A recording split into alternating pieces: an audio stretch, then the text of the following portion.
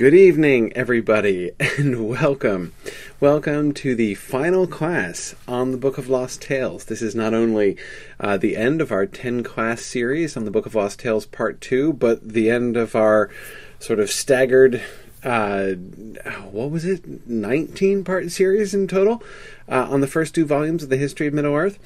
I hope that you guys have enjoyed as much as I have. I feel like Bilbo in his departing speech. I hope that you have all enjoyed these classes as much as I have. This has been our first taste of going through some of the volumes of the History of Middle-earth, I know I have absolutely loved going through the Book of Lost Tales with you guys. And I'm looking forward to finishing up at bringing together the stuff here, which is so confusing to so many people. But I think we can put it together tonight relatively simply, I hope. So we'll have a go at that. First, though, I wanted to make sure that I announce our next class, of course, as I've mentioned several times before. Our next class is The Princess Bride, which should be a lot of fun, and I'm really looking forward to that. We're gonna take 2 weeks off between now and when we start The Princess Bride. My family's traveling, and it's going to make it much simpler if I'm not trying to do class 1 from a hotel room somewhere. So so we're gonna start it in 2 weeks. So that will be the first Wednesday of May 6th. So that's the plan. That's the plan for our next class. Get ready. It's a good book. It's a longish book, so I definitely encourage you to get a start reading it. And I look forward to begin discussing it with you 3 weeks from tonight. Okay, so let's finish up the Book of Lost Tales Part 2. Now, as I said, I know that the Ariel, the end of the Ariel story and the Alfwine of England story is, it's easy to get your head really turned around there. And as I mentioned last time, I always find the Alfwine stuff much more difficult to follow than the Ariel stuff at the beginning. But as I just said a second ago, I don't think it's actually going to be too bad as long as we kind of keep our eyes on the big picture here. But before we move to Alfwine, I want to cover the last bit that we didn't get to at the end of class last week, and that is the way in which... So one last thing on the Ariel story before we move on to Alfwine, and that is looking at the way that the Ariel story is transmitted according to the ideas that Tolkien had there. So looking at a couple of these references to, again, this is to how the Book of Lost Tales was supposed to be recorded. It's pretty obvious from the beginning that, the frame narrative, from the very beginning of the Book of Lost Tales, it's pretty obvious that the frame narrative is not just designed to be, a sort of an excuse for telling these stories.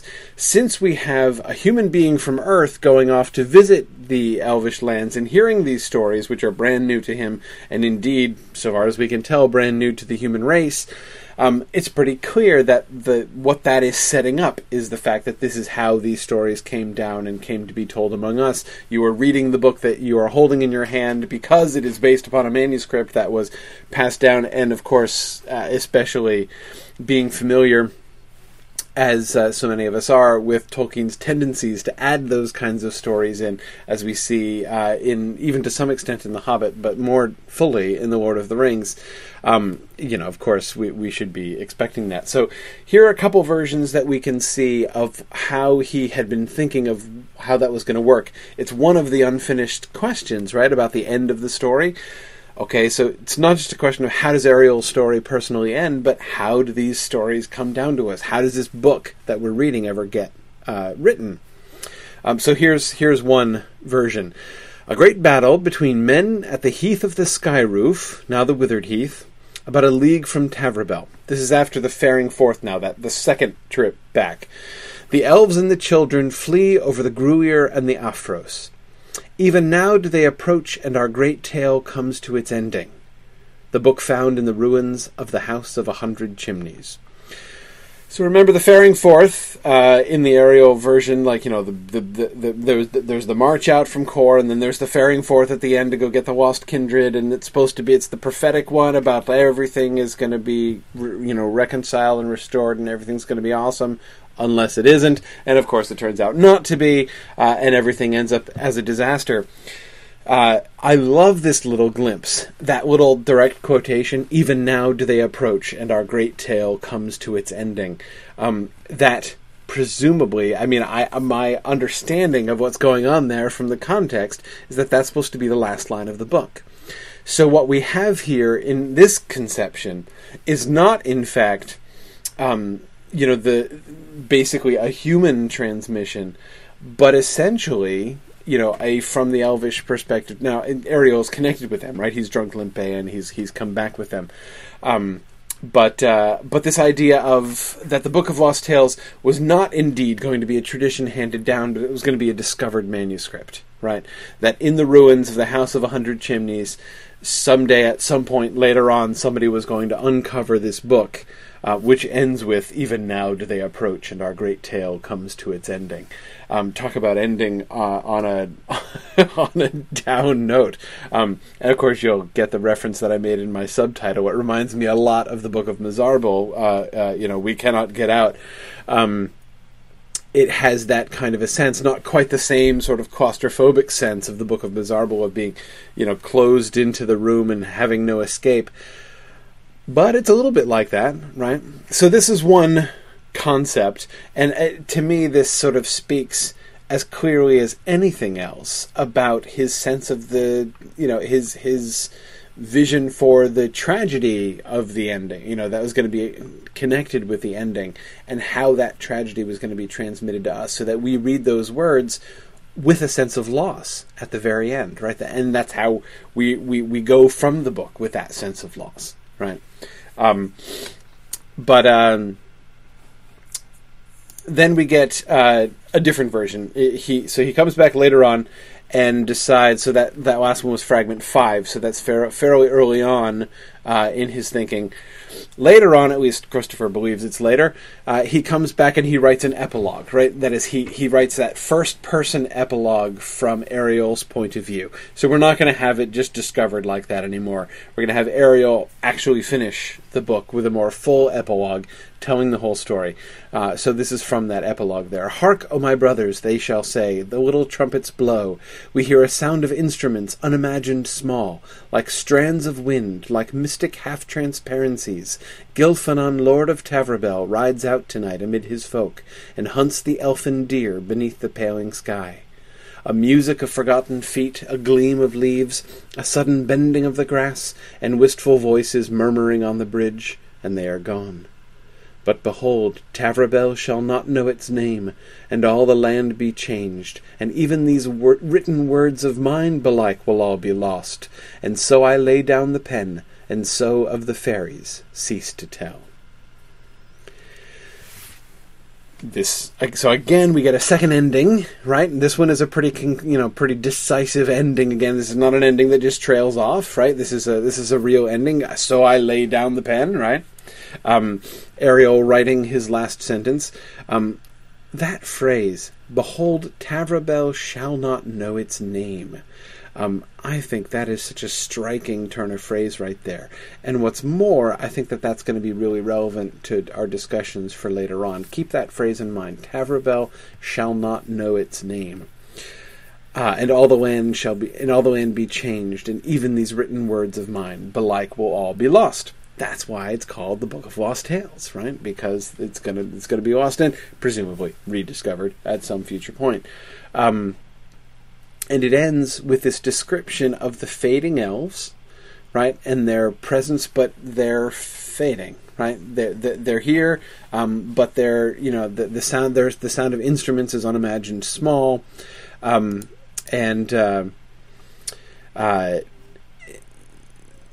we've got the elfin deer and the wistful voices murmuring on the bridge.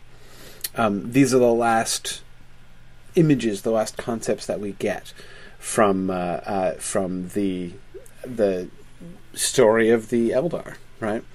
Going down all the way through everything we've read in the Book of Lost Tales, right? Through the story of Fëanor and the story of Tinuviel and Beren and the story of Tura and Turambar, and it all comes down to a music of forgotten feet, a gleam of leaves, a sudden bending of the grass, and wistful voices murmuring on the bridge, and they are gone. I'm going to stop writing now, right? I shall of the fairies cease to tell. Note, though, that there is, well, I won't say a note of hope. That seems a little strong, but a loophole through which hope could conceivably enter. That is, he's going to cease to tell of the fairies. It doesn't mean the fairies are gone, right? The finality of the previous ending seemed even greater, right? I mean, that was, even now do they approach and our great tale comes to its ending, right? We're all gonna die is what that seems to say, right? So you read that and, you're like, whoa, okay, there's no trace of those people left anymore, right? Here, he's not going to tell any more of but there might be more to be told, right? And perhaps others could tell other stories or could add other stories. And that seems to me to be the implication, to be sort of the force of that final description, why we get that description of Gilfan and Lord of Tavrabel riding out amid his folk. Because, have you, perhaps, heard a similar thing? Have you ever been out, among the elms at night and under the moon and heard a music of forgotten feet, seen the gleam of leaves, the sudden bending of the grass? Have you experienced this too, perhaps, and not known what you perceived? Anyway, that opening seems to me at least kind of implied there, whereas it wasn't implied before, where it seemed like we were just talking about the complete destruction of everything. Kate Neville points out very aptly, I think. She says it's very interesting that the emotion of this passage is essentially given to Sam's musing about the elves passing out of Middle-earth in the Fellowship of the Ring. The story has changed, but not the themes entirely. Absolutely, Kate. And I think that we can see that even more strongly as we move into the Ælfwine stuff, as we'll come back and talk about. And that's, of course, you'll have seen the reference there that I'm making in my title for tonight's class, If You Believe the Old Tales. You remember who said that? Whom am I quoting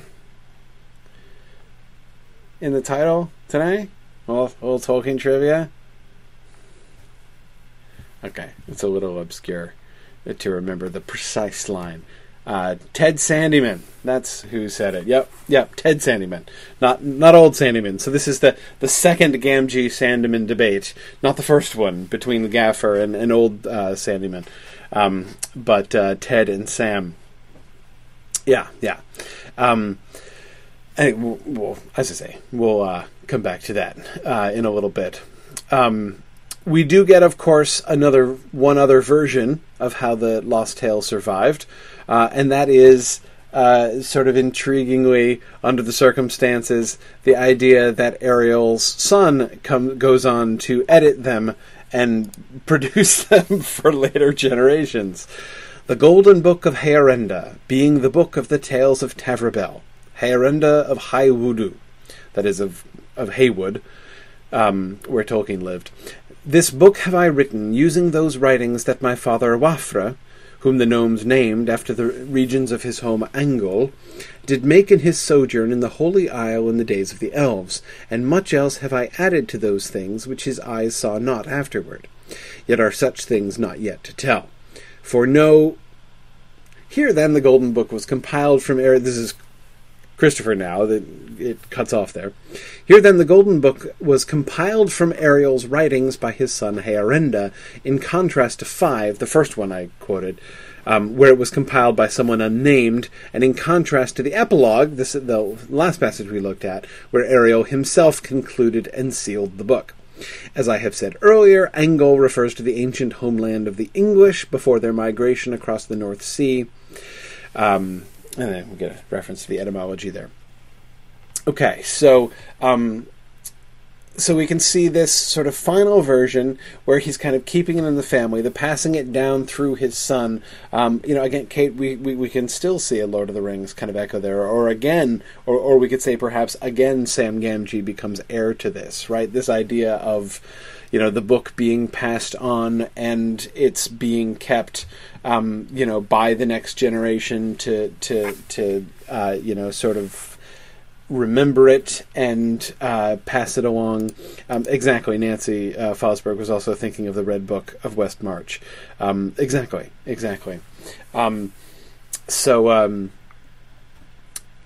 yeah, that's kind of, and of course keep in mind as well, Heirenda, the son of Ariel, was the half-elvish son of Ariel by the elvish wife that he takes in Tol Eressëa. So Heirenda himself becomes, in another sense, the logical inheritor of his father's legacy, right? Because he himself, just as his father Ariel is passing down these stories to sort of serve as a bridge between the world of the Eldar, which has gone and is fading, and the world of men, so Heirenda himself is that bridge, right? James asks, is Heirenda intended to sound like Eärendil? Heirenda is taken from an Anglo-Saxon poem. Well, both of them are Anglo-Saxon words, so in part, James, that's probably where some of the similarity comes from. Heirenda, both of them are real names, taken from Anglo-Saxon poetry. So Tolkien made up neither one of those names. Same with Deor, when we'll get to Deor later on. Yeah. Karita, I agree. Karita's saying, of course, it's oversimplistic to just kind of equate, Tolkien to Ariel and Heirenda to Christopher, but it is kind of cool that we have someone writing about fairies and his son being the editor. It is a kind of fun real-world echo, I agree. And, though, of course, obviously, Karita, right, at this point, maybe even by the time you get to the end of The Lord of the Rings, maybe he's thinking of Christopher as his sort of literary heir by that time already, but certainly not now. Right? Not in 1920. Tolkien's not even 30 years old yet. I don't think he's thinking about and I shall hand it off to my son Christopher, who shall one day publish it in a posthumous volume. So to that extent, the real world echo is kind of I won't call it quite serendipitous either. That doesn't seem quite right either. But Karita, it just makes it more fun, right? Okay, one last thing that I want to emphasize, because this is a really crucial. This is as we leave the Ariel story behind and move on to the Ælfwine story, because this is a really, really crucial thing. Again, you will hear all the time people talking about, people referring to Tolkien's famous declaration of his desire to make a mythology for England, and that's something which is easy to misunderstand. And I've met a lot of people who do misunderstand what exactly Tolkien meant, what he was referring to, by saying that he wanted to write a mythology for England. So just note here again. This is the last kind of comment on the Lost Tales, the collection that Ariel has written. Thus it is that through Ariel and his sons, the Engla, i.e. the English, have the true tradition of the fairies, of whom the Iras and the Wayalas, the Irish and the Welsh, tell garbled things. Right, and here he is appealing directly to the sore spot that he felt. He described how he always felt that his own native country, England, was mythologically poor. It didn't have a native mythology. It had Celtic stuff, but he didn't consider Celtic stuff his native mythology, right? That's the Irish and Welsh stuff. But what about England? There's no English stuff survived. We just have some Celtic stuff, and then it gets overtaken by French stuff, and we get some Norse things coming in, but where's the English stuff? Where's the English mythology? And so in the Book of Lost Tales, we have how the story of the elves come among the English, and how the English came through the Book of Lost Tales to retain the most accurate, the most true tradition of the fairies. And think about this in connection with all the observations that we've made over the last couple months about all of that sort of explanatory mythology, especially what we were looking at last week with how the island of England itself came to be in place, right? And the significance of how it used to be Tol Eressëa. How when Tol Eressëa, during the Faring Forth, when Tol Eressëa is dragged over to Middle-earth, that becomes England. So the whole mythic history of English itself and its connection with the Lost West and with the land of Valinor and with the Eldar, all these things are explained in the Book of Lost Tales, and the magic of the island of England is explained. It's clear that this stuff, all these things we've been talking about here, this is what Tolkien meant when he talked about a mythology for England. And he says later on that Michael's asking, is this a bit of rivalry between the English and the Irish and Welsh? Is Tolkien's bias showing? Yes, but quite boldly, I think. Absolutely. Not in the sense necessarily that he's saying, the English are totally better than the Irish and Welsh. It's not that exactly. The problem is that what he's reacting to here, I believe, is the fact that the only thing native to the British Isles, the only mythology native to the British Isles was Celtic mythology. And again, Tolkien didn't accept Celtic mythology as native English. It's Irish and Welsh, and that's fine. So when he does do this little invidious comparison, right? The English have the true mythology, and the Irish and Welsh's mythology is only garbled. There is a bit of wish fulfillment there, right? Because that is the reverse of the actual historical situation, where the Irish and Welsh have their this native, sort of enduring Celtic mythology, and the English have nothing other than garbled things. So in that sense, yes. But again, I don't think this is an English supremacist thing so much as it is his sort of assertion of that mythological identity that he's trying to establish through the vehicle of the Lost Tales here. Let's see. Okay. Oh, yeah, Michael was asking, had he met his wife yet? Yes, absolutely. Is Tinuviel a reference to her? Yes, absolutely. So the reference to that first meeting of Beren and Tinuviel, when she is dancing in the woods and he is enthralled by her, not enthralled, that's a negative word, enchanted by her, that goes way back. Tolkien alludes on several occasions to the biographical event where that happened one day out, on a walk in the woods with Edith. So yes, that stuff predates the Tinuviel stuff that's already there. Yeah, cool. So Nancy, yes, you're right to emphasize that it's not just that the English retain the true tradition of the fairies, but that in a sense they are what Nancy says, the English are half-elven. Well, not exactly. That's a little bit of an exaggeration, right? I mean, not all the English are half-elven. Heorenda comes back, apparently, and he's half-elvish, and so some strain of the elvish blood remains there. But I think it's more important to say that England is half-elvish, right? Because it was the Elvish Isle. It was it is the Elvish. It is the displaced Elvish homeland, right? So England is half Elvish. I think is sort of the more important thing there. Yeah. Anyway, okay, good. Excellent. Okay, so let's see. No, I know that the Welsh wouldn't appreciate this. I totally get that. Absolutely.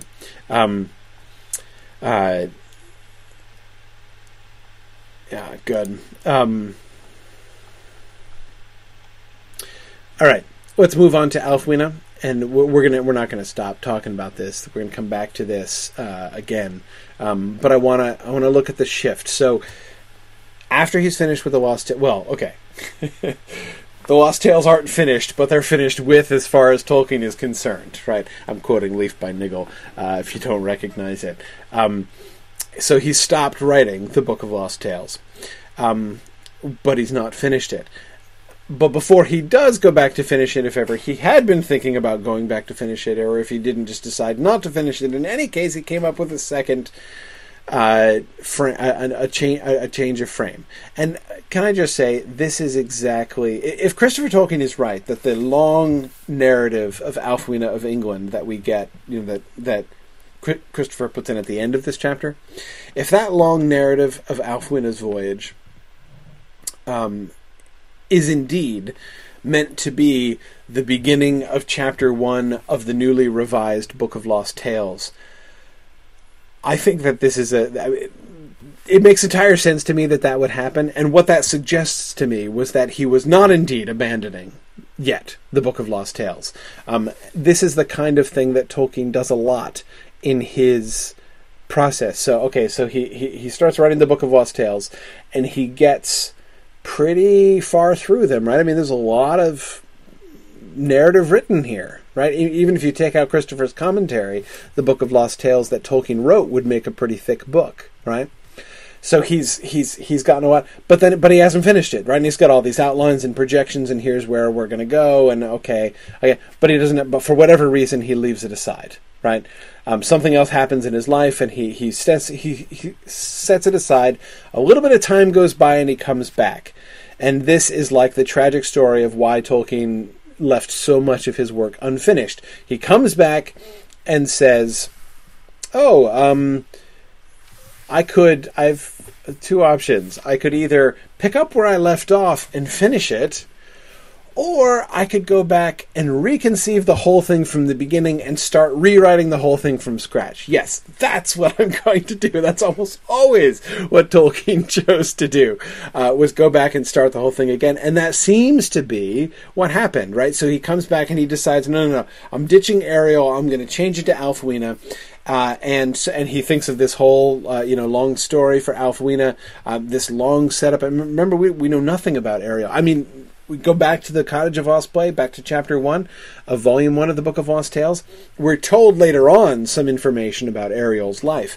But when we meet him, the narrative begins with him on Tol Eressëa, right? He's wandering around Tol Eressëa and comes to the Cottage of Osplay. That's how the stories begin. Instead, we're going to get this whole long preamble of the story of Alfwine and his long journey and his meeting with Ulmo and all these other things. And then he dives into the ocean at the end, and he appears to be lost, but I guess he's going to, wash up on the beach or something at Tol Eressëa, and that's when he's going to hear the stories, and now we're off and running. But of course, as so often happens, he writes this much, some time passes, he goes back and starts again, writes this much, stops, and that's it, right? That's something that you can see in several of his other manuscripts.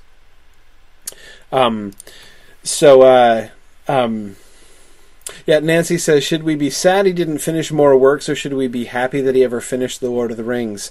The latter. We should be happy that he finished The Lord of the Rings, because the more you read of the rest of Tolkien's writings, the more miraculous that seems.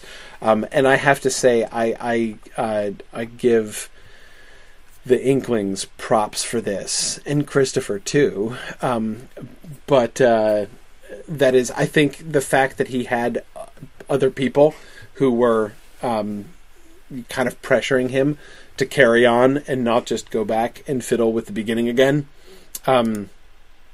That's I think it's the only difference that I can see between that and so many of the other things that he did not abandon. But anyway, okay. Or no, the stuff that he did abandon is what I meant. All right. So again, we've a little bit of time has passed, and he's come back and he's reconsidered. What I want to do, it's really easy to get lost in all the details and get confused by names and things like that. I think we can keep it relatively simple, and it's comparatively straightforward. And in fact, I think that in many ways, the change in plot between the Ariel story and the Alfwine story, I think is actually even less than Christopher Tolkien makes it, in a sense. Well, let me show you what I mean. So, okay, let's start at the beginning here. So this is Christopher Tolkien's overview of the Shift. Alfwine, then. Oh, and by the way, does Christopher Tolkien ever actually come out and say that the name Alfwine means elf friend in Anglo-Saxon? I couldn't remember if he actually did. I couldn't find it, but maybe I was overlooking it. Anyway, just in case you were wondering, Alfwine does mean elf friend in Anglo-Saxon. Okay, I figured he must say it, Yana, but I couldn't find it when I was looking for it. Anyway, Alfwine, then, is associated with a new conception subsequent to the writing of the Lost Tales. The Mariner is Alfwine, not Ariel, in the second scheme for the tales, which I have called an unrealized project for the revision of the whole work. The essential difference may be made clear now, before citing the difficult evidence. Tol Eressëa is now in no way identified with England. I certainly agree with Christopher that is by far the overwhelmingly most significant change between the Ariel story and the Alfwine story. Tol Eressëa is now not England anymore. And the story of the drawing back of the lonely island across the sea has been abandoned, which is kind of a shame, because I like hooking whales up to islands and hauling them around. England is indeed still at the heart of this later conception and is named Luthany. Now, and of course he's called, they call Alfwine Luthien because he's the dude from Luthany, and Luthany means friendship, and Luthien means friend, except sometimes when he uses the words backwards or whatever, don't worry about it. And yes, he's called Luthien, and that's Tinuviel's name later on, and that's kind of mind-blowing. My advice is, we just have to kind of agree to get over it, right? Just accept it. England is Luthany. Luthany is England, right? And Luthien has nothing to do with Tinuviel, but it's just the name of a dude who comes from Luthany. No problem, right? Okay. The Mariner, Alfwine, is an Englishman sailing westward from the coast of Britain, and his role is diminished. Okay, for whereas in the writings studied thus far he comes to Tol Eressëa before the denouement and disaster of the faring forth, and either he himself or his descendants witness the devastation of Tol Eressëa by the invasion of men and their evil allies. In one line of development he was even to be responsible for it, and we saw the one where Ariel was to blame for everything. In the later narrative outlines, he does not arrive until all the grievous history is done. His part is only to learn and to record. Now this is where I disagree with Christopher, not in detail. I'm not saying he's wrong about the manuscripts or anything like that.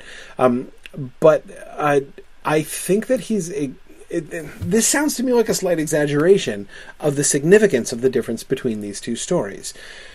Both of them arrive at Tol Eressëa at the same period of time. That is, they both arrive at Tol Eressëa after the elves have marched out from Kor to go to Middle-earth, right, and bind Melko, and then retreat back again. Right? That's happened already. Then the elves retreat back, and there's going to be there's the big faring forth, right? The big prophetic end of the world like faring forth that's going to be happening later on.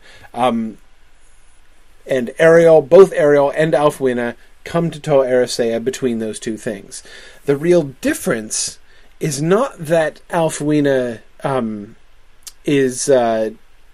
It's not that he arrives later in the context of Elvish history exactly. He arrives at the same... it's later in Earth history.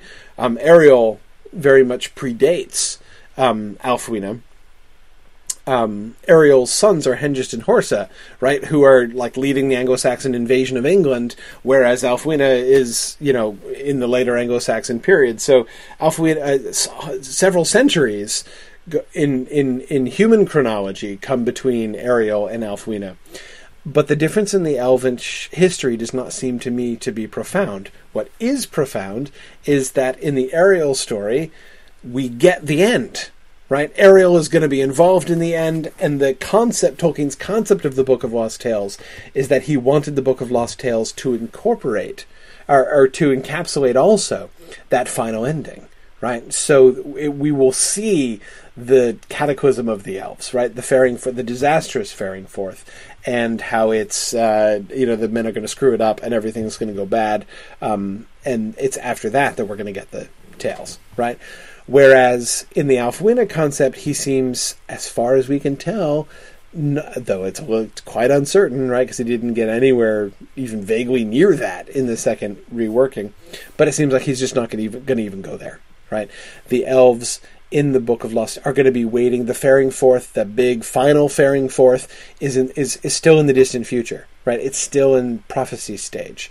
Who knows? It hasn't happened yet, right? So the chronology has shifted, and so therefore where the elves are in their plot line has shifted, but their plot line itself isn't, I think, fundamentally different. So that's the part where I don't necessarily agree with the way that he characterizes the difference between Ariel and Ælfwine there. I think they're actually more similar than he's letting on, or not letting on, as if he's trying to hide it, than he characterizes it there. But I do think, I agree with his italicized bit here, Tol Eressëa is now in no way identified with England. That I agree with, and I think is clearly a very important thing. Let's look at some of the new outlines of how the Ælfwine story was going to go. Ælfwine of England dwelt in the southwest. He was of the kin of Ing, king of Luthany. His father and mother were slain by the sea pirates, that is, the Vikings, and he was made captive. He had always loved the fairies. His father had told him many things of the tradition of Ing. He escapes. He beats about the northern and western waters. He meets the ancient mariner, and seeks for Tol Eressëa, Seo Onwemida Yeg, whither most of the unfated elves have retired from the noise, war, and clamour of men. The elves greet him, and the more so when they learn of him who he is. They call him Luthien, the man of Luthany. He finds his own tongue, the ancient English tongue, is spoken in the isle. Okay. What do we notice here? What do we notice? What's important here? Differences between Ælfwine's story as we get it here and the Ariel story that we saw before. What strikes you as particularly important here in the difference in differences between these two accounts? Kate says, this seems such a retelling of both Tuor and Eärendil. I absolutely agree, Kate, and I'm going to come back to that later on. I think that my sense of that only grows as we go through the Ælfwine section of this chapter. It really does begin to sound like a Tuor Eärendil revisiting. Yeah. Okay, Kate points out that Ælfwine is set in a more historical England. Yes. Now, why did Ariel go to Tol Eressëa? You remember? Way back into the distant past, we were talking about the Cottage of Oz play. Okay, it's a trick question. We have no idea how he gets there. Or rather, all we are told is that he's a wanderer. Right? He's a seafarer. He's a son of Eärendil, which means he's got wanderlust. He's a wanderer, right? He to get away from Ted Sandyman, Kate says. He's born under the beam of Eärendil, which means he has a longing for the sea and is a great traveler, right? So Eärendil's just like on tour, right? He's a tourist in Tol Eressëa and finds himself at the Cottage of Lost Play. Now, calling Ariel a tourist might seem a little harsh, but that's all we're really told. We get more of that story fleshed out later. Remember the stuff we were looking at last time from the way that he is he loses his family, in the Song of Ariel, in that poem we were looking at last time, about how he loses his family and is full of the longing for the sea and stuff. So we do get some more things built in kind of later on. But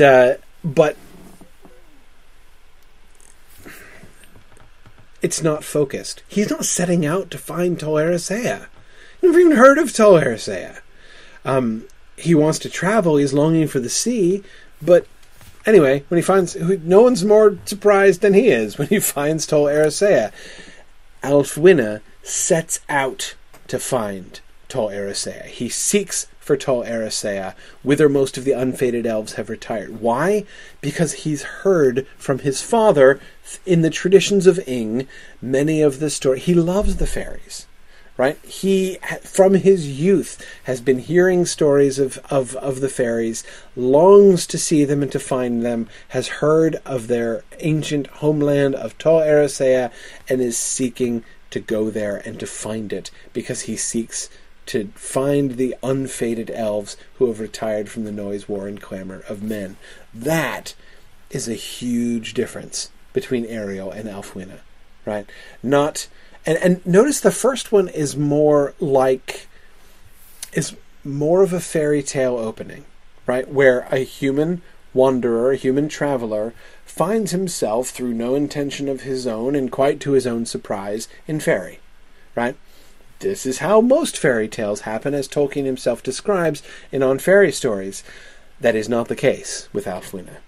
Ælfwine has heard of the fairies and is seeking them out. The desire for the things of fairy is what brings him to go there, and his familiarity with it from where he lives in England already. England's existing connection with the elves and familiarity with it is a huge part of his story from the beginning. Karita says, is there a bit of wish fulfillment there? The loving fairies and getting to meet them bit. In a sense, possibly. But, Karita, what I think is even cooler is this idea that that's kind of the root of where this English mythology comes from, is from that desire to find the fairies. That is, it's in the second version, it's almost like in the first version, the true traditions of the fairies, which come to be handed down among the English, kind of happens, and not by accident exactly, but sort of serendipitously, right? Nobody really plans it. Whereas here, it's not that Ælfwine is setting out to establish a mythology for England himself, but England retains the true tradition of the fairies because they wanted it, right? Because Ælfwine sought it, and I think that's pretty cool. And notice again, as I said, the pre-existing connection between England and the elves, the other bombshell that gets dropped in this projection. Nobody's even commented on it yet. When he gets to Tol Eressëa, what does he find? It's not just that he's heard stories about the elves throughout his childhood. What else does he find? There in the last paragraph? Yeah, he gets to Tol Eressëa, and darn it if they don't all speak Anglo-Saxon, right? And here's the elves all speaking Anglo-Saxon among themselves, right? How marvelous, right? Talk about wish fulfillment, Karina, right? But anyway, he goes, the elves speak Anglo-Saxon among themselves because, again, they have this knowledge and connection of the English, as we'll look at more later. Okay, so here's more. Here's the second projection. Ælfwine of Engleland, added later, driven by the Normans, by which he means the Vikings. He's not talking about the Norman invasion necessarily yet.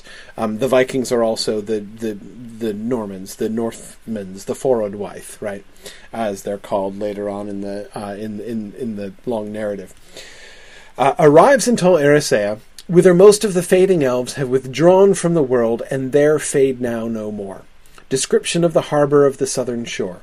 The fairies greet him well, hearing he is from Engleland. He is surprised to hear them speak the speech of Alfred of Wessex, though to one another they spoke a sweet and unknown tongue. The elves name him Luthien, for he has come from Luthany, as they call it, friend and friendship. Eldaros or Elfham. Elvenhome. He is sped to Ross, their capital. There he finds the cottage of lost play, and Lindo and Vaire. He tells who he is and whence, and why he has long sought for the isle, by reasons of traditions in the kin of Ing, and he begs the elves to come back to Engleland.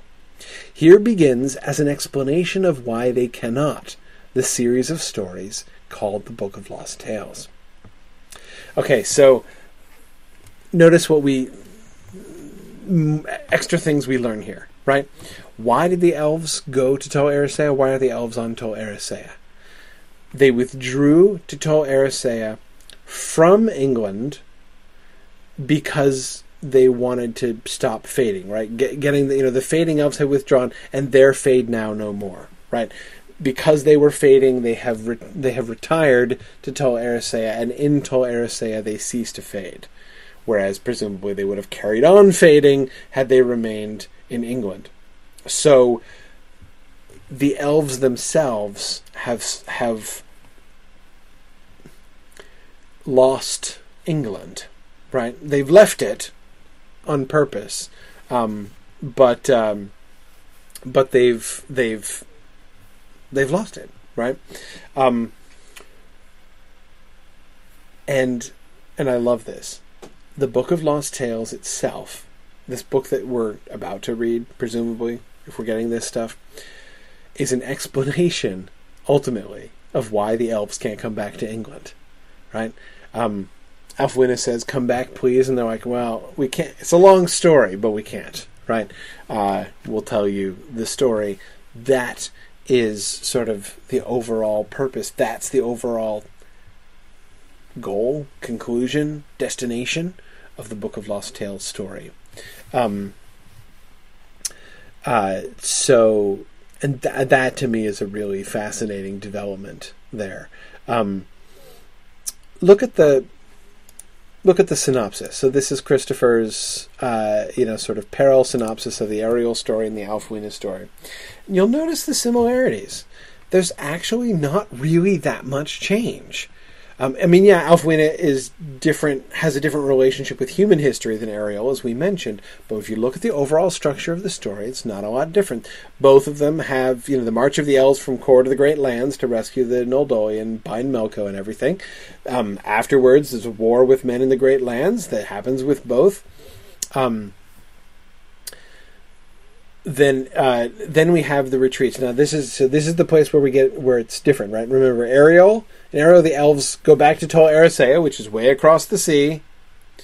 Then Ariel comes and joins them substantially later, and then at the faring forth, Tol Eressëa is dragged over towards the Great Lands and rooted down next to the Great Lands with the English Channel in between, and becomes England, right?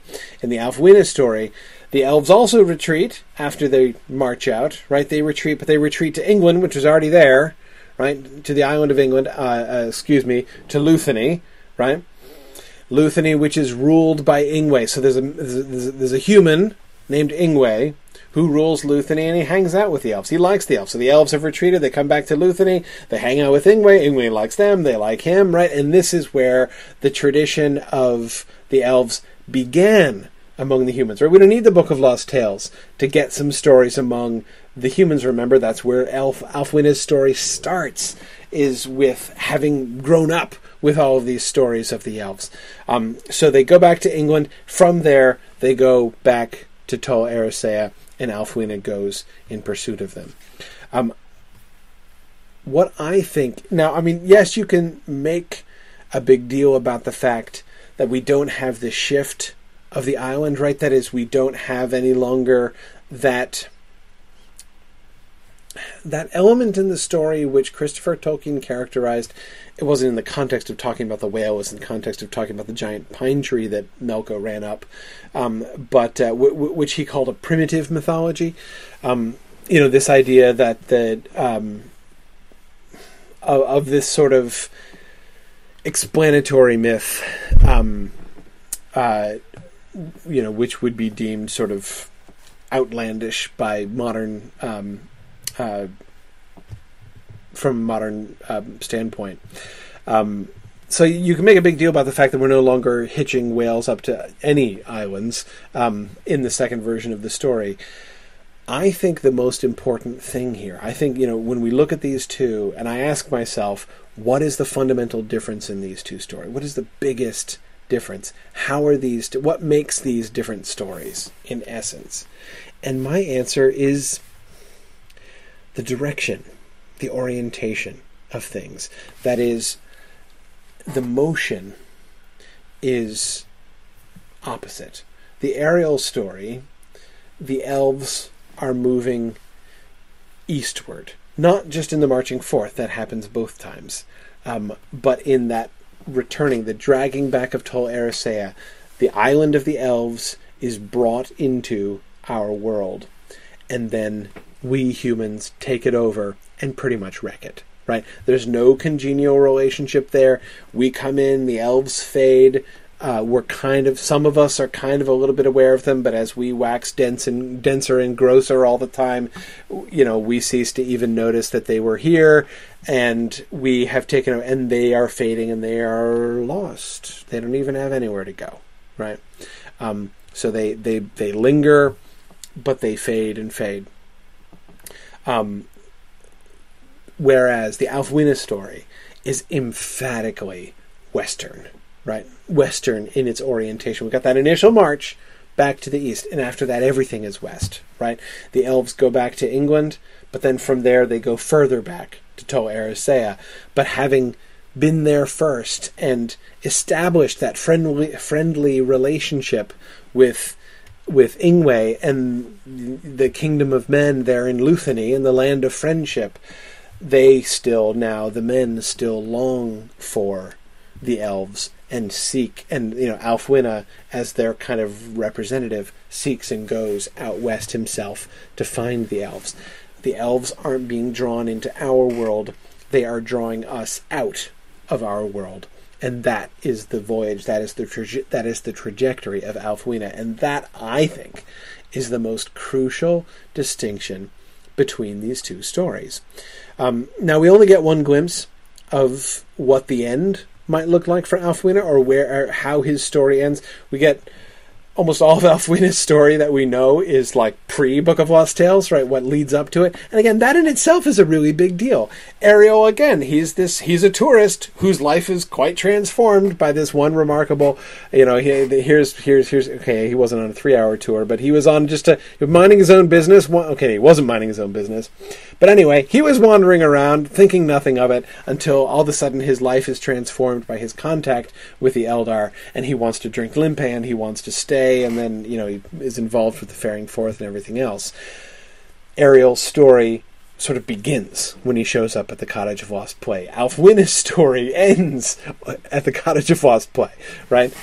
His whole story is about his longing and desire, and I want to go find the elves, and I'm going to work, and it's going to take me a long time, and it's going to be hard to achieve my goal of getting to Tol Eressëa. But then when he does, it's just a matter of telling, hearing stories, ultimately, which are just to explain why, no, we can't go back with you. But we do get the one glimpse of the later part of Ælfwine's career, how Ælfwine drank of limpe, but thirsted for his home, and went back to Luthany, and thirsted then unquenchably for the elves, and went back to Tavrobel the Old, and dwelt in the House of the 100 Chimneys, where grows still the child of the pine of Belauran, and wrote the Golden Book. Okay, where did the Book of Lost Tales come from? Well, notice we get still, as with Ariel's story, we get Ælfwine's desire to drink limpe. This seems like a somewhat less impulsive decision on Ælfwine's part. That is, again, when Ariel, he goes to the Cottage of Lost Play and he's like, I love it here. And then he hears more stories and he's like, no, I really love it here. In fact, I'd quite like to stay because this island is awesome, right? And so, he goes to Merrily Tarinki and is like, hey, can I have limpe? Because I'm good. I love it here, and limpe sounds nice and everything. And she's like, well, if you drink limpe, then you will be joined to us, and you can never leave again. And he's like, okay, I'm good. That sounds good with me, right? And then, of course, we hear about how he's consumed by his, for his desire for limpe, and then he gets it, and then he's like, now I'm consumed with my desire for home, just as Meryl tried to warn him of, and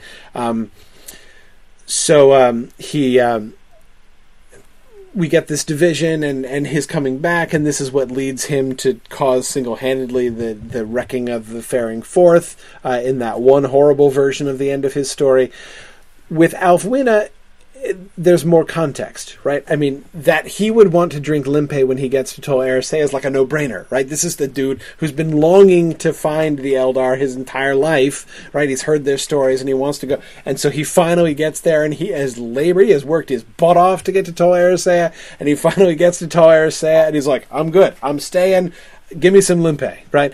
Makes perfect sense. Not that he'd ask for it like that, of course. Doubtless he'd be exquisitely polite. But you see the point, right? I mean, again, it seems like the natural consummation of the whole life of Ælfwine, rather than the point of the transformation of the life of Ariel, right?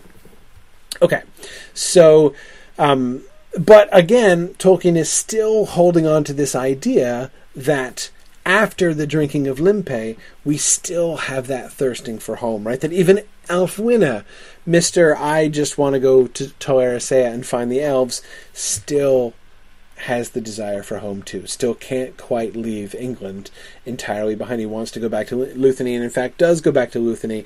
It's not said in this very, very brief outline, it's not said explicitly that is transgressive. Remember, Ariel was told, if you have limpe, you can only have limpe on the condition that you agree that you're never going to go back. You have to know it's never going to happen. And so when he does anyway, he's breaking the law. Right? I mean, he's transgressing when he goes back. It's not made explicit that Ælfwine can't go home after he drinks limpe, and that therefore his going back to Luthany is transgressive. But it seems probable anyway, I would say. But then, of course, when he gets back to Luthany, he thirsts unquenchably for the elves. So, in the end, Ælfwine is just desired by unquenchable thirsts, and there's nothing he can do about it. And he goes back to Tavrobel the Old and dwelt in the House of the 100 Chimneys and wrote the Golden Book. And the child of the Pine of Belaurin is there. Arthur, no, Melko's not up in the branches. It's the scion of the tree, up whose branches Melko is, apparently. And I don't know how that translates, how that effect is passed down the genealogical tree of trees. But and I've never even thought of trees having genealogical trees, come to think of it. But anyway, okay. So, is Tolkien still doing English mythology in the same way? That is, okay, it's pretty clear how the Ariel story is Tolkien writing a mythology for England. When he comes back and he's like, okay, no, I'm going to do the Ælfwine thing, is he still doing a mythology for England then? He said later on that he gave it up, right? That has he given it up already? No, I don't think he's given it up at all, right? And this is where we get the Ing stuff coming in. This is Christopher, of course. Here something must be said of the name Ingwe, Ingwaiwar,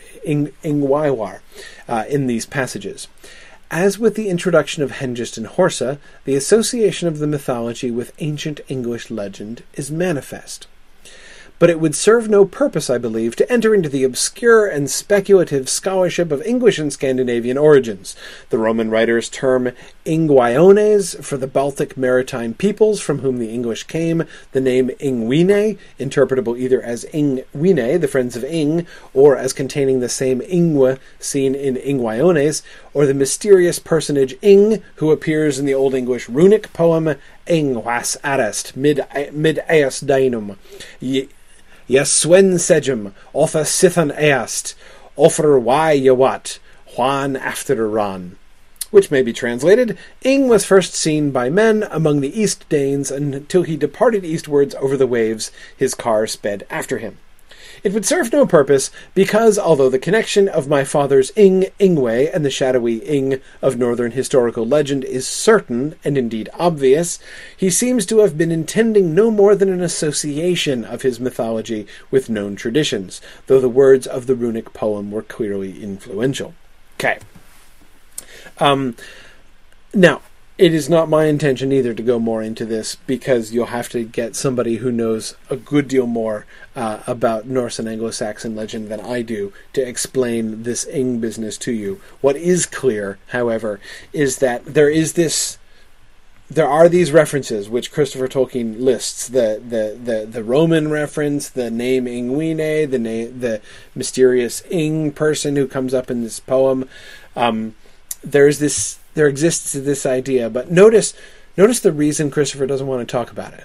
He doesn't want to talk about it because he doesn't want to enter into the obscure and speculative scholarship of English and Scandinavian origins. That is, we don't really know anything about this Ing person, or rather, scholars disagree widely about who this is and what it means and how significant it is, right?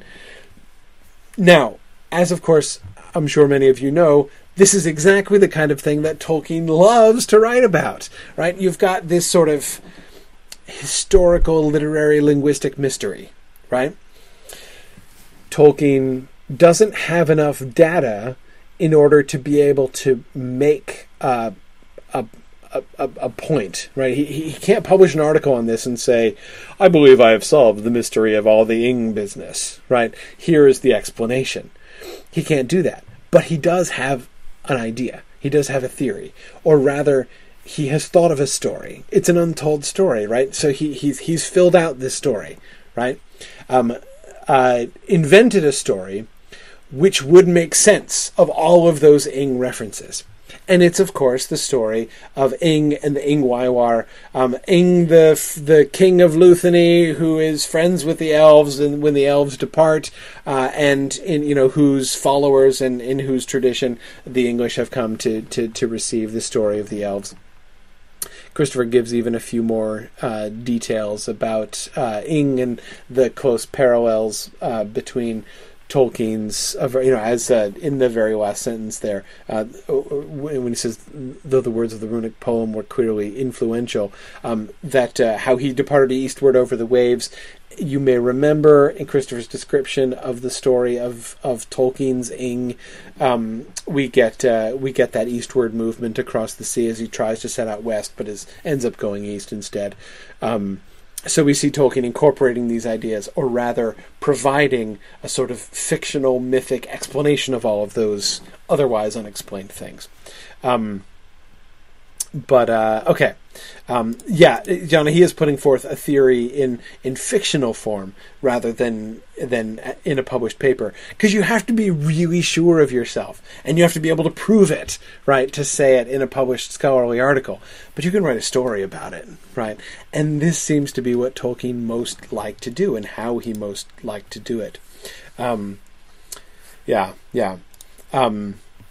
Okay, so yes, Jana says he does similar things with the Rohirrim during the Lord of the Rings. Absolutely, yes. In his depiction of the Rohirrim, you can see him putting forth sort of speculative ideas based on speculative interpretations of particular passages in Anglo-Saxon literature, particular speculations about linguistic history, as for instance the relationship between the Anglo-Saxons and the Goths. That kind of stuff he does all the time, so we shouldn't be shocked to see him doing it here. But more about Ing. And here, Kate, I think you were the one who was talking about Eärendil earlier on. Here's where we're going to get back to that. Back to one more bit about Tolkien's Ingwe story here. How Ingwe drank Limpe at the hands of the elves and reigned ages in Luthany. So Ingwe is this really important and mysterious figure, not just because he was a great human king, but because he drank Limpe and became a semi-immortal king. How Eärendil came to Luthany to find the elves gone. How Ingwe aided him, but was not suffered to go with him, Earendel blessed all his progeny as the mightiest sea rovers of the world, thus explaining not only how Ælfwine is eventually going to be able to discover Tol Eressëa and write the Book of Lost Tales, but also how England is going to become one of the greatest maritime powers in the world in the 19th century, right? Mythology for England, right? This explains, Admiral Nelson and everything, right? Because Eärendil has blessed the progeny of Ingwe. See? Mythology for England. How Ase made war upon Ingwe because of Eärendil, and Ing, longing for the elves, set sail, and all were wrecked after being driven far east. See, there we go, the eastward movement from that runic poem. How Ing the Immortal came upon the Dani Orodani Urdainoth East Danes. Again, from that runic poem. How he became the half-divine king of the Ingwaiwar, and taught them many things of elves and gods, so that some true knowledge of the gods and elves lingered in that folk alone. Again, the true tradition of the elves coming down through the English, not because of the Book of Lost Tales, but because of Ingwe, or Ing, and his earlier relationship with the elves. That true tradition predates the Book of Lost Tales, and the Book of Lost Tales itself just sort of becomes the fulfillment of them. Notice how he is expanding the idea of the mythology for England, right? And one of the flaws in the earlier version of the mythology for England, though it's kind of a fun one, right, is that it's only through the Book of Lost Tales itself, right? That is, like, if you don't have this book, that England still doesn't have its mythology, right? But of course it's also really kind of fun, right? Because it explains why the English have never had their mythology before. Why is there this mythological hole in the history of England, right? Well, because the Book of Lost Tales was lost, right? And now it's found, and so hooray. So we're not inventing a new mythology for England. We are discovering the hitherto unknown ancient mythology for England, and that's awesome, right? So that's the old version. That's the Ariel version. In the Ælfwine version now, it is merely sort of this, the last fulfillment, this sort of the fruition of this tradition which is already there, which is already dispersed, which is already kind of detectable in the English tradition. So that's interesting. That's pretty cool. And the fact that he's being actually brought into the Eärendil story, right? Eärendil himself comes to Luthany and hangs out with... So Ingwe and Eärendil are pals. Eärendil comes back to Luthany and looking for the elves and finds the elves gone. I guess, is that why Eärendil heads out towards Tol Eressëa? Does he ever get there? Is that where he's going? We don't know. We have no idea how the Eärendil story was going to be changing in the Ælfwine version. But anyway, so again, we can see how these things are much more deeply rooted in the story of England in the Ælfwine version. But I would disagree if somebody wants to say he's no longer doing those same kind of origin myths, because again, we got, like, why is England an island, right? Why is it located where it is? Why is there that funny channel between it and France? Why is that?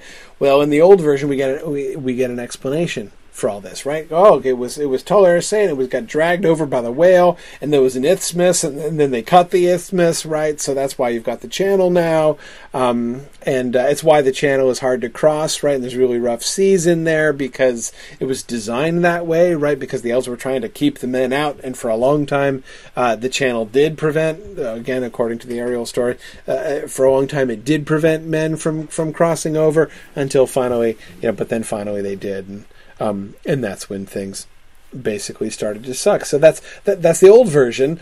Now, but now it's totally different. So wait, is it totally different in the sense of we're not doing that kind of explanatory myth anymore?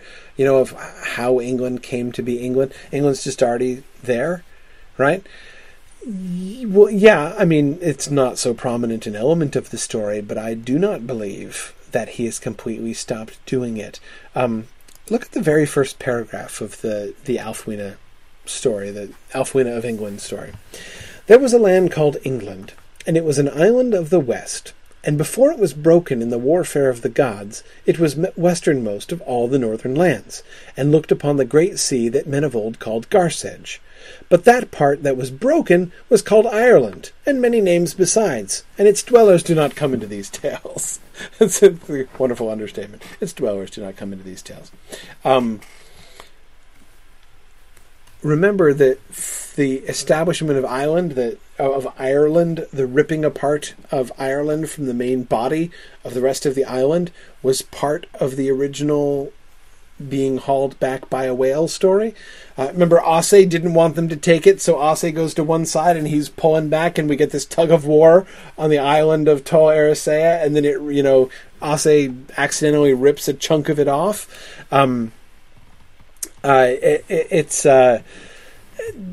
So that's the old story. Now, the new story is much less full. All we are told is that the island was broken in the warfare of the gods, and that the broken part was called Ireland. So there's this warfare of the gods. What warfare of the gods? Well, we don't really know. Does this mean there was some kind of a tug of war? There's something like that, it seems.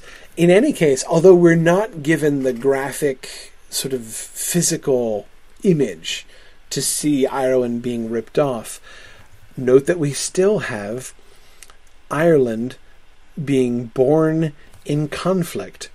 Possibly, again, if the earlier story is still in any way relevant, possibly conflict over possession, right? Who's going to possess this island? And it's ripped apart, and that's where we get Ireland from.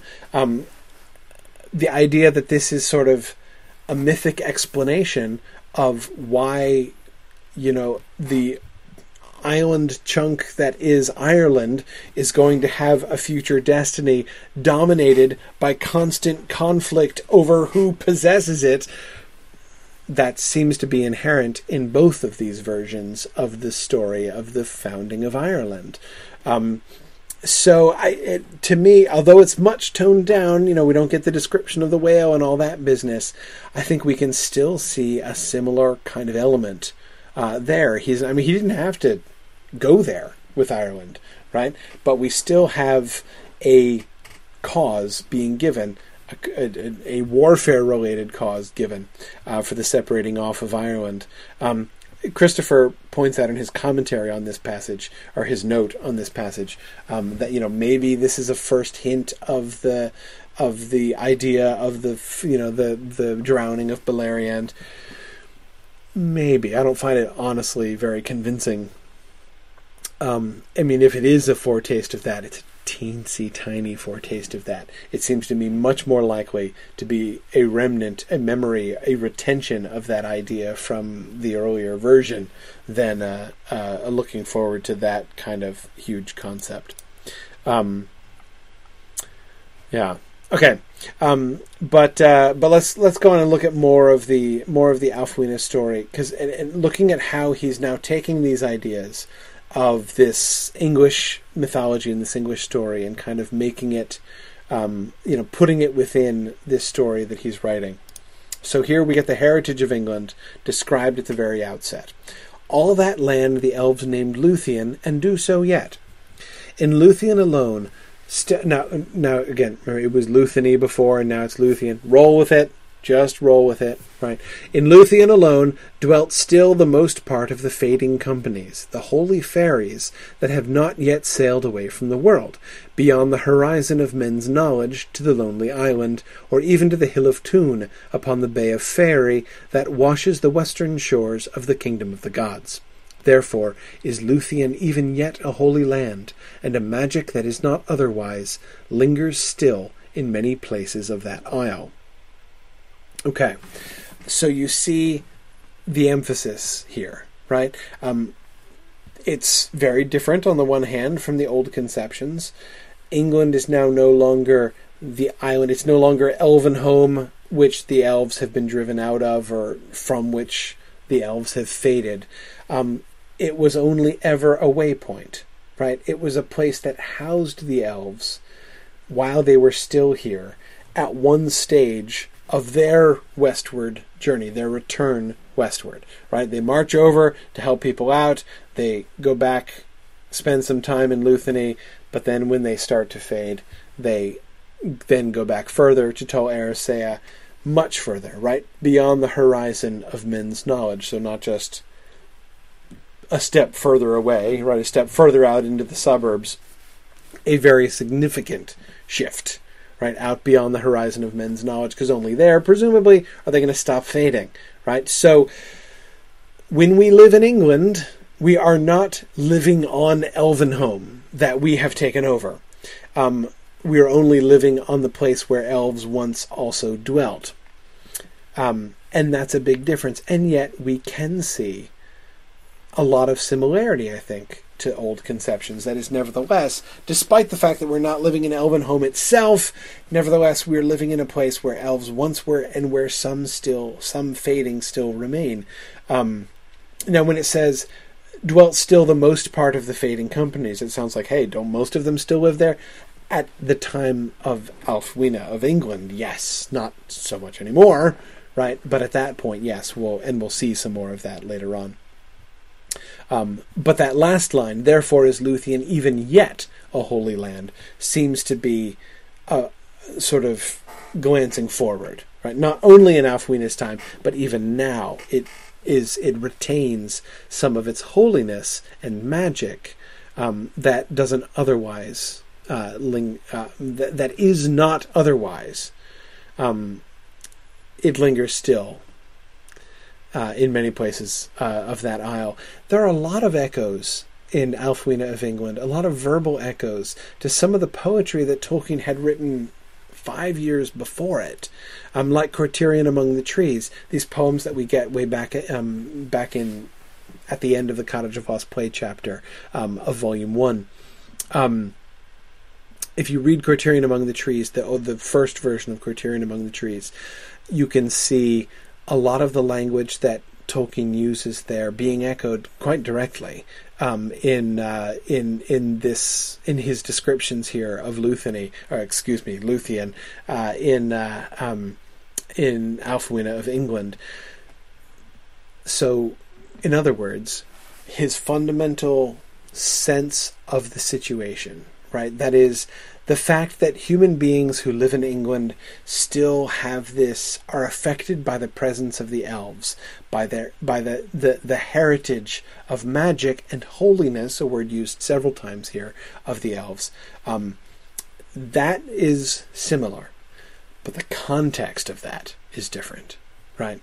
Are we invaders who have taken over Elfland, or are we the remnant of that fortunate race who once uniquely in all of the lands lived in harmony with the elves for a time before they departed, right? That context, I think, is really importantly different, but the substance is very similar, especially very similarly described. Now, Ælfwine's family story. Now, amidmost of that island is there still a town that is aged among men, but its age among the elves is greater far. And, for this is a book of the lost tales of Elfenessa, it shall be named in their tongue Cortirion, which the gnomes call Minden Gwar. Upon the hill of Gwar dwelt in the days of the English a man, and his name was Dior. Remember, Cortirion and Minden Gwar is Warwick, right, in England. That still seems to be true. Okay, anyway, upon the hill of Gwar dwelt in the days of the English a man, and his name was Deor. And he came thither from afar, from the south of the island, and from the forests, and from the enchanted west, where, albeit he was of the English folk, he had long time wandered. Now the Prince of Gwar was in those days a lover of songs, and no enemy of the elves. And they lingered yet most of all the isle in those regions about Cortirion, which places they called Alal Menore, the land of elms. And thither came Deor the singer to seek the Prince of Gwar, and seek the companies of the fading elves, for he was an elf friend. Though Deor was of English blood, it is told that he wedded to wife a maiden from the west, from Lyonesse, as some have named it since. That's Wales. from Lyonesse, as some have named it since, or Evadrian, coast of iron, as the elves still say. Deor found her in the lost land beyond Belerion, whence the elves at times set sail. Actually, no, wait, I'm wrong. Lyonesse, it's not Wales. It's Cornwall. What am I thinking? Anyway, down from the west. Okay. What do we see here? Notice the context. This is the context, this is the frame for Ælfwene's life, right? So at the time of Ælfwine, enough of the fading elves are still, they're fading already, right? They've already relocated to Tol Eressëa, but they still linger, and they still linger in large numbers, and there are still lots of them around Minden Gwar, around Cortirion, around Warwick, such that, and we learn that the Prince of Gwar, the human ruler of Gwar, is no enemy of the elves. Presumably one of the reasons why they still linger there, right? And so Deor the singer goes there because he's an elf friend. And so he goes because, there are lots of elves there. So he wants to visit them. So anyway, there's... notice that there's this sense of... camaraderie would be too light-hearted a word to describe it. But again, the sort of the historical context of Ælfwine is one of still connection, still active connection. It's not just the memories of the Eldar linger here yet, but rather a bunch of elves around, right? Yes, they're fading. Yes, they're departing, but they're still around. And I love the fact that his mom's name is Ead Gifu, which means gift of blessedness, which is like secretly the name of most of the wives in Tolkien, I think. The joke I've so often made about husbands in Tolkien almost always marrying up. Yeah, because, so many of the wives are gifts of blessedness that, what's a guy to do? Anyway, we keep going. So this is a little bit later in Ælfwene's story. So Deor and Ead Gifu have already died now. Very much like Ariel's personal life history. Ælfwine has a pretty similar one, right? Tolkien has clearly retained a lot of those elements in Ælfwene's story. But notice again the way that it's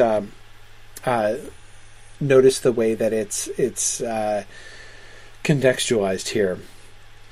At last, his longing for the sea bit him so sorely that he contrived to break his bonds. He's been a thrall to Orm the Viking, the Norman, Orm of the Forod wife, who conquered his town and killed his father.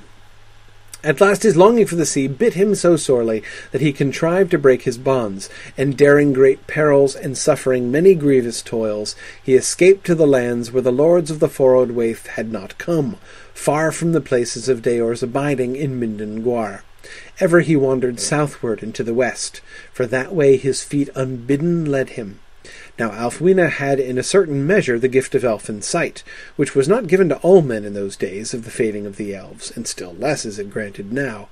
And the folk of Luthien were less faded too in those days, so that many a host of their fair companies he saw upon his wandering road. Some there were dwelt yet and danced yet about that land as of old, but many more there were that wandered slowly and sadly westward, for behind them all the land was full of burnings and of war, and its dwellings ran with tears and with blood, for the little love of men for men. Nor was that the last of the takings of Luthien by men from men, which have been 7, and others mayhap still shall be. Men of the east, and of the west, and of the south, and of the north, have coveted that land, and dispossessed those who held it before them, because of its beauty and goodliness, and of the glamour of the fading ages of the elves that lingered still among its trees beyond its high white shores. Another big mythology for England moment, right? Or mythology of England moment. why is it that people have been fighting over England? Why are there so many invasions of England? Why do they, why are the Danes coming over and the Vikings coming over? Why is everybody always coming over? Well, because it's beautiful and goodly, which means like it's fertile and rich. And and this is the one you don't normally see in the boring history books, because of the glamour of the fading ages of the elves that lingered still among its trees, right? It's because of that sense of the presence of the elves. They might not even understand that that's what it is that draws them there, but it is, right? But notice as Alfwine is wandering west, he finds on the one hand he sees elves still. I was about to say all over the place. That's a bit of an exaggeration. But he sees many of them, right? He sees many of them wandering on his road. They're still dwelling and dancing around, but many of them are going west. So Alfwine is going, again, we get the whole, as I said at the beginning, the westward orientation of all of the Alfwine stories, right? As he is headed west, being drawn by this longing for the sea that is within him, and the elves are also sadly and slowly wandering westward, leaving the human lands behind once and for all. Now, there's also here another way in which this has a kind of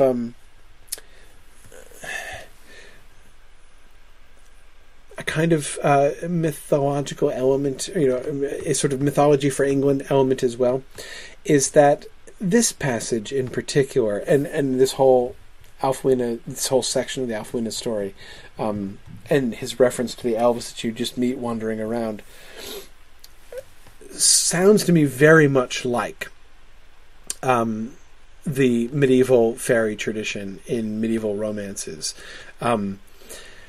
It sounds a lot like poems such as Sir Orfeo, which Tolkien translated. When Sir Orfeo is wandering, he's in a period of wandering around in the woods. He's constantly running into fairies. I mean, not like every day and every minute, but when he wanders out in the woods, he sees the elves coming out to hunt occasionally. They see this coming out to hawk and to dance. It's just a thing that happens, right? And that kind of thing survives in a bunch of late. It's a relatively early Middle English poem, but in a bunch of later medieval stuff as well. Chaucer even makes a joke about it. I'm thinking here of the beginning of the Wife of Bath's tale, when the Wife of Bath is making a joke, and it's the Wife of Bath, so she's making an off-color joke, and she's making an insulting off-color joke at the expense of friars. But the point is, the premise of her joke is she is telling a story which took place back at the time of King Arthur. And when she starts her story, when she's giving the setting for her story, she's talking about those olden days, and she says that that the woods of England at those times were fulfilled of fieria. They're full of fairies. There's fairies all over the place, right? And okay, this is where it gets a little off color, because the Wife of Bath is sort of speculating that like a girl couldn't walk out anywhere those days without running into a fairy, and then she turns it into a joke at the expense of the friars by saying that now the wandering friars going around preaching are going everywhere, and they've driven out the fairies. The fairies have fled before the friars, and now there's no threat to a woman's chastity but the friars, which is where it becomes both off-color and insulting. But again, the point is, even in the context of the Wife of Bath's dirty jokes, still the premise of it is, back in the olden days, there were lots of fairies around, but the fairies have now gone, right? That idea we can see, so we see that even there in Chaucer and in the Wife of Bath, who is ultimately telling a fairy story about a fairy queen. So, but again, those ideas, we see a lot of that kind of idea in traditional medieval English literature. So Tolkien is making connections to that, right? He's sort of providing us a mythological context for those references, for stories like The Wife of Bath's Tale and Sir Orfeo. It's kind of, the Ælfwine of England story becomes, in a sense, like the origin myth of those medieval ideas, which is kind of cool. And I love the idea that Christopher gives in his notes about the idea that this passage in particular can be served as a kind of a context for Ted Sandeman's comments, right? That, when Sam says that the elves are going and that, they're sailing off into the west and leaving us, Sam, with his repetition of sailing, waxes a little poetic there, right? He falls out of a purely prose conversational mode and starts to get more rhythmic and poetic in his speech. And Ted Sandeman says, that's nothing new if you believe the old tales, right? The old tales suggest that the elves have been sailing away for a long time. And I love Christopher's suggestion that Ælfwine of England here is one of those old tales which underlies Ted Sandeman's comment, right? Yeah, old tales like this one, right? Yeah. So I get it's just it's awesome. I love that idea. But okay, so now we're going through Ælfwine's story. So he goes off and he goes on his wild journeys, right? He sort of roams all around. He gets wrecked, and he meets the Old Man of the Sea, who turns out to be Olmo. Though he never seems to figure that out. Even the moment when the Old Man of the Sea dives down off the cliff, and he's like, oh man, why did he commit suicide? That's so sad. And the Oothlingas are all like, oh, what an idiot you are. But anyway, so Ælfwine kind of slow on the uptake about this, but he has all of these.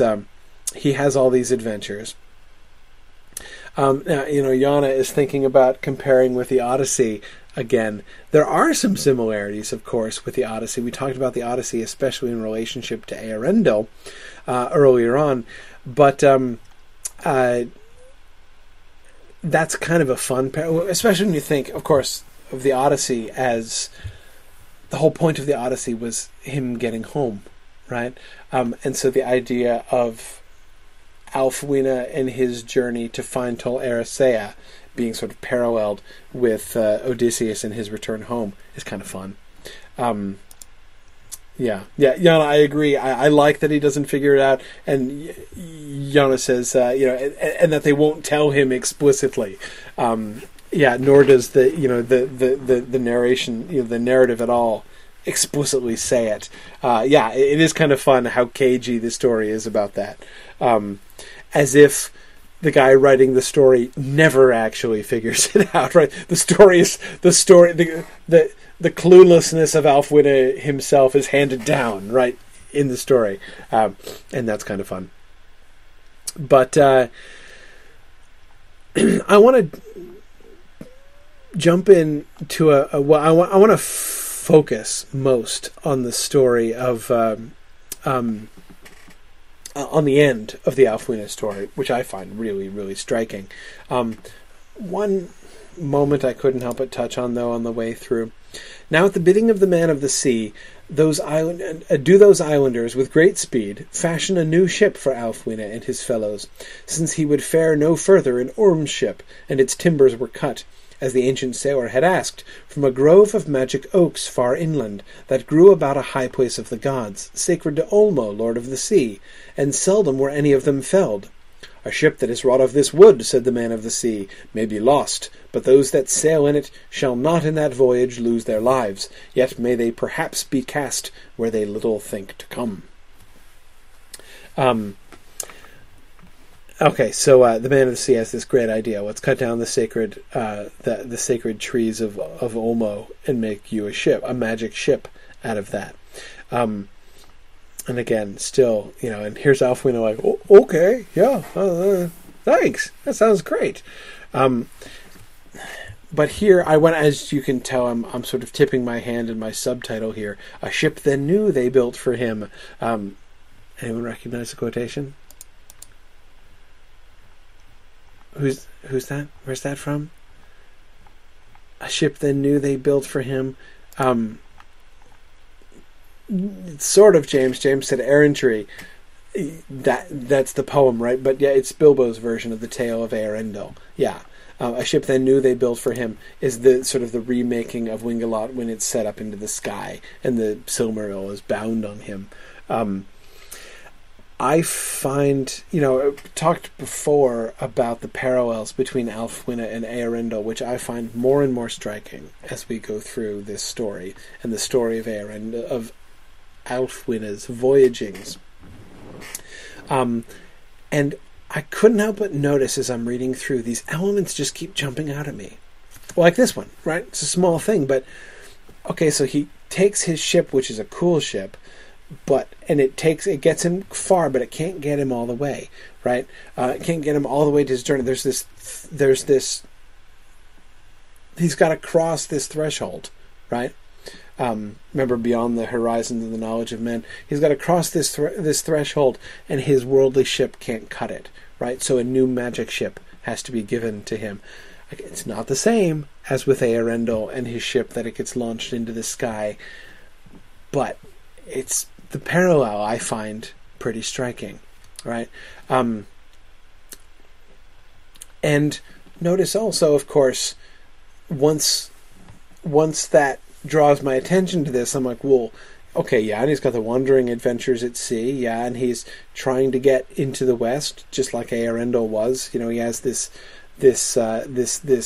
journey, and he's trying to get to the Undying Lands, okay, to the Unfading Lands. All right, so we can see, yeah, gosh, this really is starting to sound parallel to Eärendil, isn't it? So let's keep going now. We get towards the end of the account.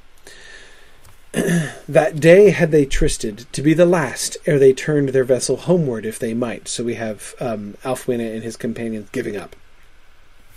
Save only if some wonder should betide or any sign of hope, for their heart was gone. Behind them lay the magic isles, where 3 of their number slept upon dim strands in deadly sleep, and their heads were pillowed on white sand, and they were clad in foam, wrapped about in the age-long spells of Eglivine. Fruitless had been all their journey since, for ever the winds had cast them back without sight of the shores of the island of the elves. Then said Ælfhea, who held the helm, Now, O Ælfwine, is the trusted time. Let us do as the gods and their winds have long desired, cease from our heart-weary quest for nothingness, a fable in the void, and get us back, if the gods will it, seeking the hearths of our home. And Ælfwine yielded. So he gives up and turns around. Right? He's going to head back to Middle-earth. Remember, that happened to Eärendil too, right? He tried to get to the west and failed, as every other mariner had failed before to cross and go into the west, right? And so they decide, let's go back and seek the hearths of our home. And there's real despair there from Ælfhea, right? Let's cease our heart-weary quest for nothingness, a fable in the void. Nancy says that the sleepy guys remind her of the voyage of the Dawn Treader. I hadn't thought of that, but you're absolutely right.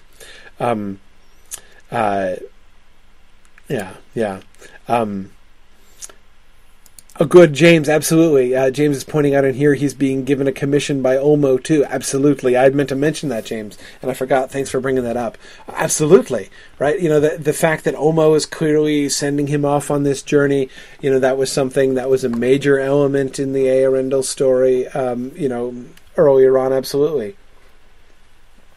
Good. So, okay, so he's going to give up and turn around and go home, But Olmo was up to something, right? Clearly it's not truly hopeless. What happens? Behold, at length a gentle breeze sprang up, and it came softly from the west. And even as they would fill their sails therewith for home, one of those shipmen on a sudden said, Nay, but this is a strange air, and full of scented memories. And standing still, they all breathed deep. The mists gave before that gentle wind, and a thin moon they might see riding in its tattered shreds, until behind it soon 1,000 cool stars peered forth in the dark.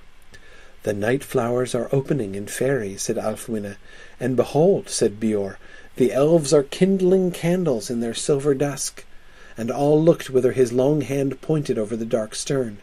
Then none spoke for wonder and amaze, seeing deep in the gloaming of the west a blue shadow, and in the deep blue shadow many glittering lights, and ever more and more of them came twinkling out, until 10,000 points of flickering radiance were splintered far away, as if a dust of the jewels self-luminous that Feanor made were scattered on the lap of the ocean.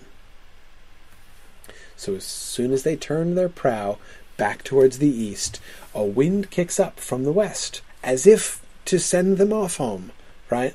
But instead it brings with it this strange air full of scented memories. In fact, it smells like elves, doesn't it? I am more and more convinced that that's what Tolkien was thinking of when Bilbo said that in The Hobbit, it smells like elves. This is what elves smell like. They smell like scented memories. The night flowers are opening in fairy. Anyway, okay, so this, and notice we have the gems of Feanor, right? Yeah, Arthur, I do think that we do have a hint or foreshadowing of the Silmaril that went into the sea. Yes, yeah, I think we do. This association with the gems of Feanor is a really interesting one. Remember, there wasn't really a hint other than the fact that his wife Elwing had and was cursed by the Silmaril and the Naglfring. There's been no connection between Eärendil and the Silmarils, but now here in this very Eärendil parallel voyage, we see this memory of the self-luminous jewels of Feanor, which is kind of interesting. Okay, so but it's more than the sense. Then the music starts. Then came their music very gently over the waters, and it was laden with unimagined longing, that Alfwine and his comrades leant upon their oars and wept softly, each for his heart's half-remembered hurts, and memory of fair things long lost, and each for the thirst that is in every child of men, for the flawless loveliness they seek and do not find. And one said, "It is the harps that are thrumming, and the songs they are singing of fair things, and the windows that look upon the sea are full of light."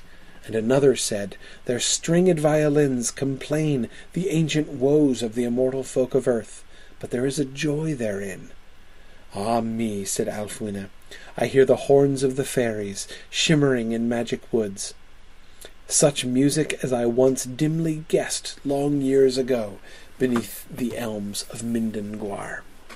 He is now hearing clearly the horns of the fairy, the echoes of which he heard in Alal Manore, beneath the elms of Mindengwar, where the elves still lingered, and where memory of them was kept strong.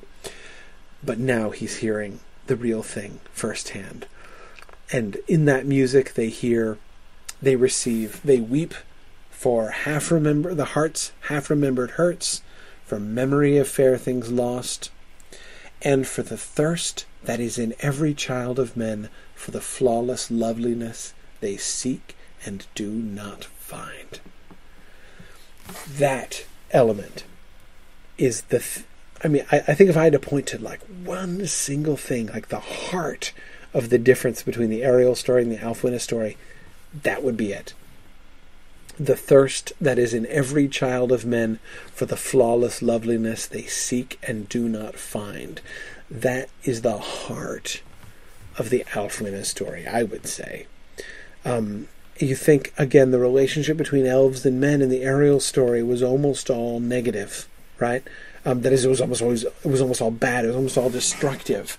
The elves are they're in Elvenhome and they bring it back in a mission of mercy, but then they're just taken over. right? And the elves come in, the men come in, and they go galumphing all over Elvenhome and breathing, screwing up the air, right? Think of the sense of Elvenhome here compared to the breath of the men, which, when they numerically exceeded the number of the elves, made the elves begin to fade. You remember all that business, right? And we're not given any sense that most of the men there, a couple of them can detect that there's something special about the place, but generally they their own desire, their own longings, the men that come to take over Tol Eressëa, that's not what's emphasized. What's emphasized is the growing gross of men, of their increasing blindness and deafness till they become even unaware of the presence of the elves and unbelieving of their existence. That's the emphasis in the Ariel story.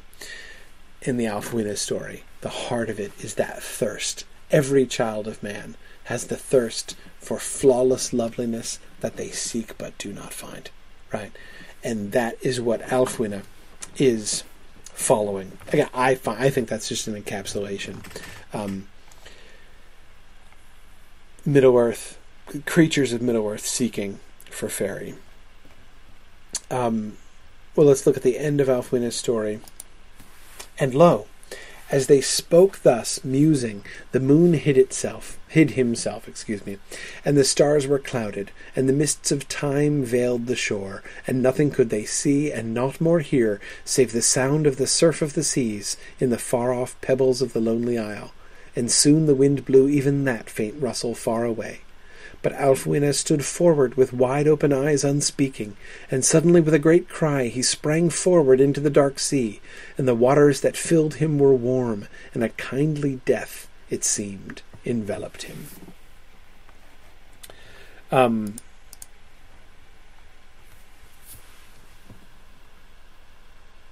Okay. What do we see in his end? Note the complete loss of self, right? The complete selflessness of this.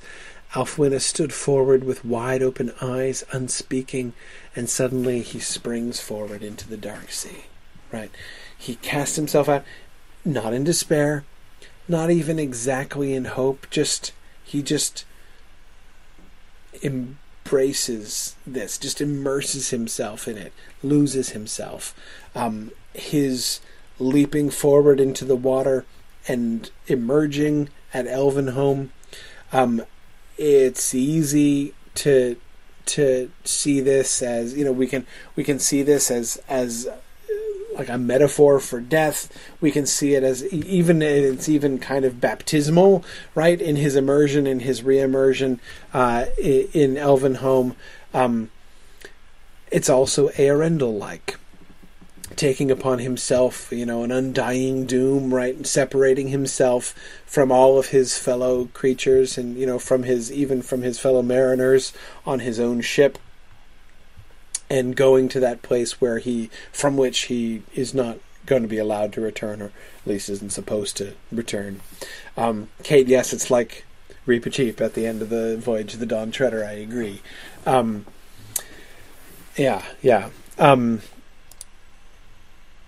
Nancy Fosberg says, of all the sad things in this book, somehow this snatching away of elvish beauty briefly revealed seems to be the most sad. I hear that. Nancy. Notice something, though. Let's think for a second about the Eärendil parallels, all these parallels with Eärendil that I've been mentioning. Most of them are not parallels to the Eärendil that we've met, in the last chapter, 2 weeks ago. They're not to that Eärendil. Most of the parallels are to the new Eärendil, the later Eärendil. The one, who has got the Silmaril on his brow and is going into the West on purpose to seek Tol Eressëa in order to, accomplish something. Seeking Tyrion.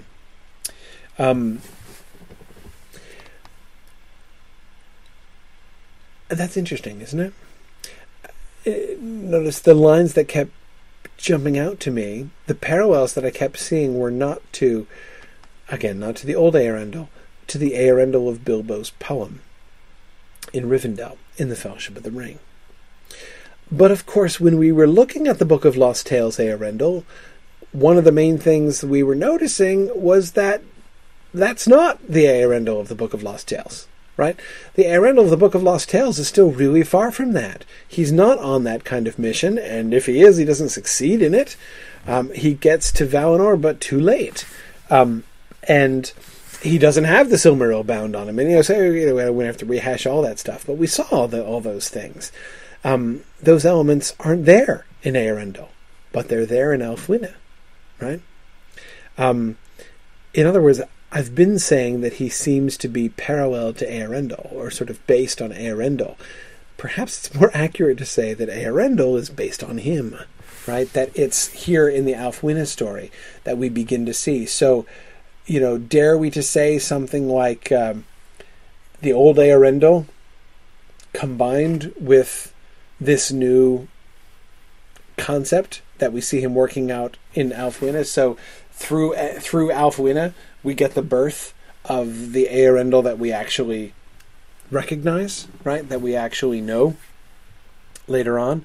I think. I don't know. I find that an interesting idea. Of course, I don't want to oversimplify things. It's not like we just old Eärendil plus Ælfwine equals new Eärendil. It's not exactly that simple, but I still think it's pretty interesting. Okay, a couple questions here. Okay. Don has a sort of a grammatical question here. Thinking about the kindly death. Okay, let's see. And the waters that filled him were warm, and a kindly death, it seemed, enveloped him. Don's question is, does the death seem kindly, or does it seem to envelop him? I believe the latter, Don. And a kindly death, it seemed, enveloped him. It seemed that a kindly death enveloped him, I think. Or he was enveloped by something which seemed like a kindly death. That's also possible. The phrasing of that is a bit ambiguous. I agree, Don. And I'm not sure that they don't all work, actually. And also, kindly, I can't resist the temptation, because it's Tolkien, to hear in the word kindly the old word kind, which in Middle English means nature. Kind is nature, Latin natura. Natura is the Latin word. Kinda is the English word. It's where the word kin comes from. It seems to be a kindly death, then, in that sense, would mean a natural death.